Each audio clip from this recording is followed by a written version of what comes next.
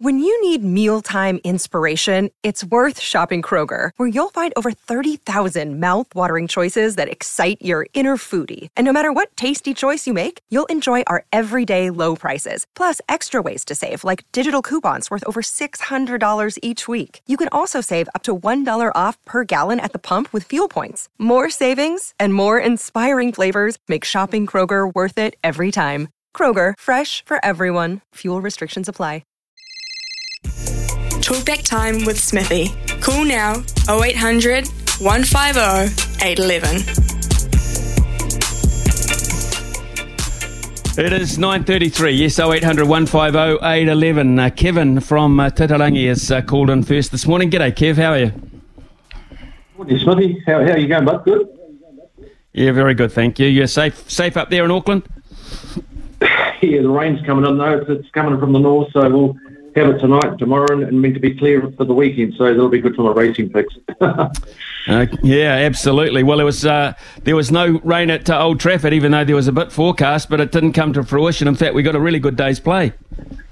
No, I watched it last night, 299 per 8. You know, they batted okay. That's, if you work it out, it's an average of probably 38, 39, which is not really great for Test cricket. And once again, they're 1, 2 and 3 will, you know, Kawaja, he's been okay for a while, but the number 3 should have gone on. He got the 51. But if you have a look at the bowling, Smithy, there's 4 caught behind and 4 LBW and wickets. That's a combination of 8. So that tells me that their footwork's not good. Because if you're getting caught behind, you're getting LBW or bowled, your feet are in no man's land. That's my belief. Well, that's a good point, actually, if you're an analyst to that degree. Also, it might well be that there was just a little bit of seam movement as well, contributing to that. Sometimes balls just jagging back a wee bit, catching you in front, but the ones that perhaps are leaving you to get the outside edge. I noticed Alex Carey's method of dismissal was very similar to the one he copped while he was at Headingley. In other words, trying to leave the ball and getting out. So technically, that's not good, Kevin. Yeah. And then the other thing too, Smithy, on England's side, the bowling was brilliant. They all went for 4 or less, except for Broad. He went for 4.7 roughly. I think he got 2 wickets. That's still good bowling. But, you know, you look at somebody like Wokes, I think he got 4 wickets, and he was below 3s, and that's very good bowling. And Anderson, even though he never got wickets, he bowled for nearly 20 overs for round 40. Now that works out at about an average of 2.5. Yeah. Well, now that's pretty good bowling. That's pretty good seam bowling. You know, those 3 bowlers are all seam bowlers. Yeah, absolutely. I watched when they came back with a new ball right at the end of the day as well. They gave it to Jimmy Anderson, and he couldn't buy a wicket there. He simply can't buy a wicket in this series, and it was almost a resigned look on his face, which was quite disappointing. Yeah. But at the other end, his great teammate and the guy he's bowled in tandem with brilliantly over the years, Stuart Broad, picks up his 600th Test wicket. Now, that is some achievement for a quick bowler. The other thing too with Broady, Smithy, he's also, I might be corrected here, I think he's got so many runs as well. You know, 5,000 runs or something like that. You know, he's got a lot of runs, so he's been a brilliant cricketer, you know, bowling and batting over the years. And yeah, it's good to see that sort of a calibre of cricket. The only thing with the England side that I'm a bit worried about, when they come into bat, they've got Moen at 3, Crawley, who can't get past 17, and Bairstow at 7. I think they're the shot. That's what Aussie will be aiming for, those 3 weaknesses, as I see them at the moment. They could prove me wrong. Well, the way they play as well is also opens the door for you as well. Kevin, great summary, actually, terrific summary, and we look forward to day 2. At the moment, absolute even Stevens for me. I can't separate these 2 teams after day 1. Cliff from Dunedin. Good morning to you, Cliff. Yeah, good morning, Smithy. Yeah, hey, good luck to the girls tonight.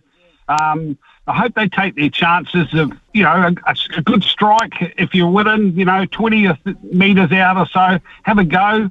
There's always a chance that someone will put a leg out and put the keeper off or something. So I hope they're just not frightened of having a lick at the goalie and take their chances. So good luck to them. I watched most of the first session last night. I had a reasonably early start, but look, England did the business. They bowled steadily. I rate that bloke. So I always think he should be one of the first on the list, especially in England. I would always play him just about every game. He moves the ball nicely off the wicket, and he swings it just a little bit as well, and he doesn't go for many. Aussie batsmen, there was 4 of them that got a start. They all got close to 40 to 50, but it showed there was always enough in the wicket. You just had to make sure that you were getting them behind, and it's just leaving the good one. A lot of the times these guys are hanging the washing out a little bit and playing on just a bit loose.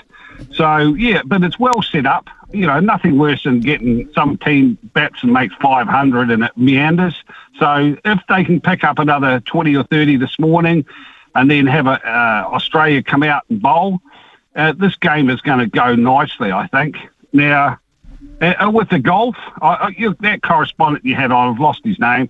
He's magic to listen to. He goes through the field well, and I'm sure he's on the spot with most of them. I'm hoping that Rory, he's got a major win in him. It's been a long time, and I think he deserves one for the courage that he shows. Last week in the Scottish, he played so well finishing. But, Scheffler and Koepka and Dustin Johnson. But Foxy and Hillier, if they can both make the cut, that's the main thing. They've got to make the cut. Nothing worse than a bad start. So hopefully our boys go out there and get stuck in and post a couple of good scores and make the cut, and then you never know. I think Foxy's still iron is the business. If he can just put it in the right spot and get those wedges working, it all depends on the putting, who's going to win it. I think between Scheffler and Rory, it depends on that putter. If Rory can bang them in close, hit his good seconds, I think he's got a chance because he's been putting well. But Scheffler has been missing too many on the left. So, big weekend of sport coming up, and I think we'll all enjoy it, won't we? We certainly will, Cliff. We certainly will. I think actually one of the guys putting the best on the tour at the moment is Ricky Fowler, and I think that's one of the reasons I think that he's an outside chance. I mean, a top 20 for Ricky Fowler, I think, is right on the cards, maybe a top 10. He finished second at the Open Championship when he was in this kind of form when Rory first won it. So we'll keep an eye on that. Neville, always all over the golf. Nev, good morning to you. So who are you picking tonight? Well, I'll tell you what, it's too hard to pick. The Royal Liverpool has got 2 inward out of bounds, and that's going to have a huge effect on the tournament. The 3rd hole and the 18th, where they brought the out of bounds in 20 metres from the right, so it's going to present quite a challenge to a lot of the golfers. So for my money, I would say the golfers who can find the most fairways are the ones who are going to be in the money. And I like your comments about Ricky. He's been playing very solid golf.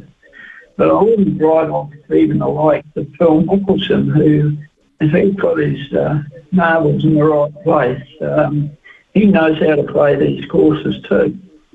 But look, anyone's got a chance, to be honest. Fairways and greens, that's what it will be about. It's going to be fascinating watching that. Daniel Hillier can repeat his first 2 rounds at the Scottish Open.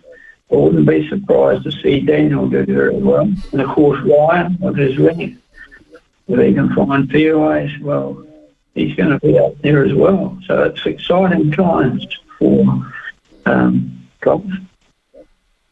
I think it is too. I think it's absolutely fascinating. And, the good thing is coverage will begin on television at 5:30 this evening. 5:30. And Ryan Fox is part of the early pairings.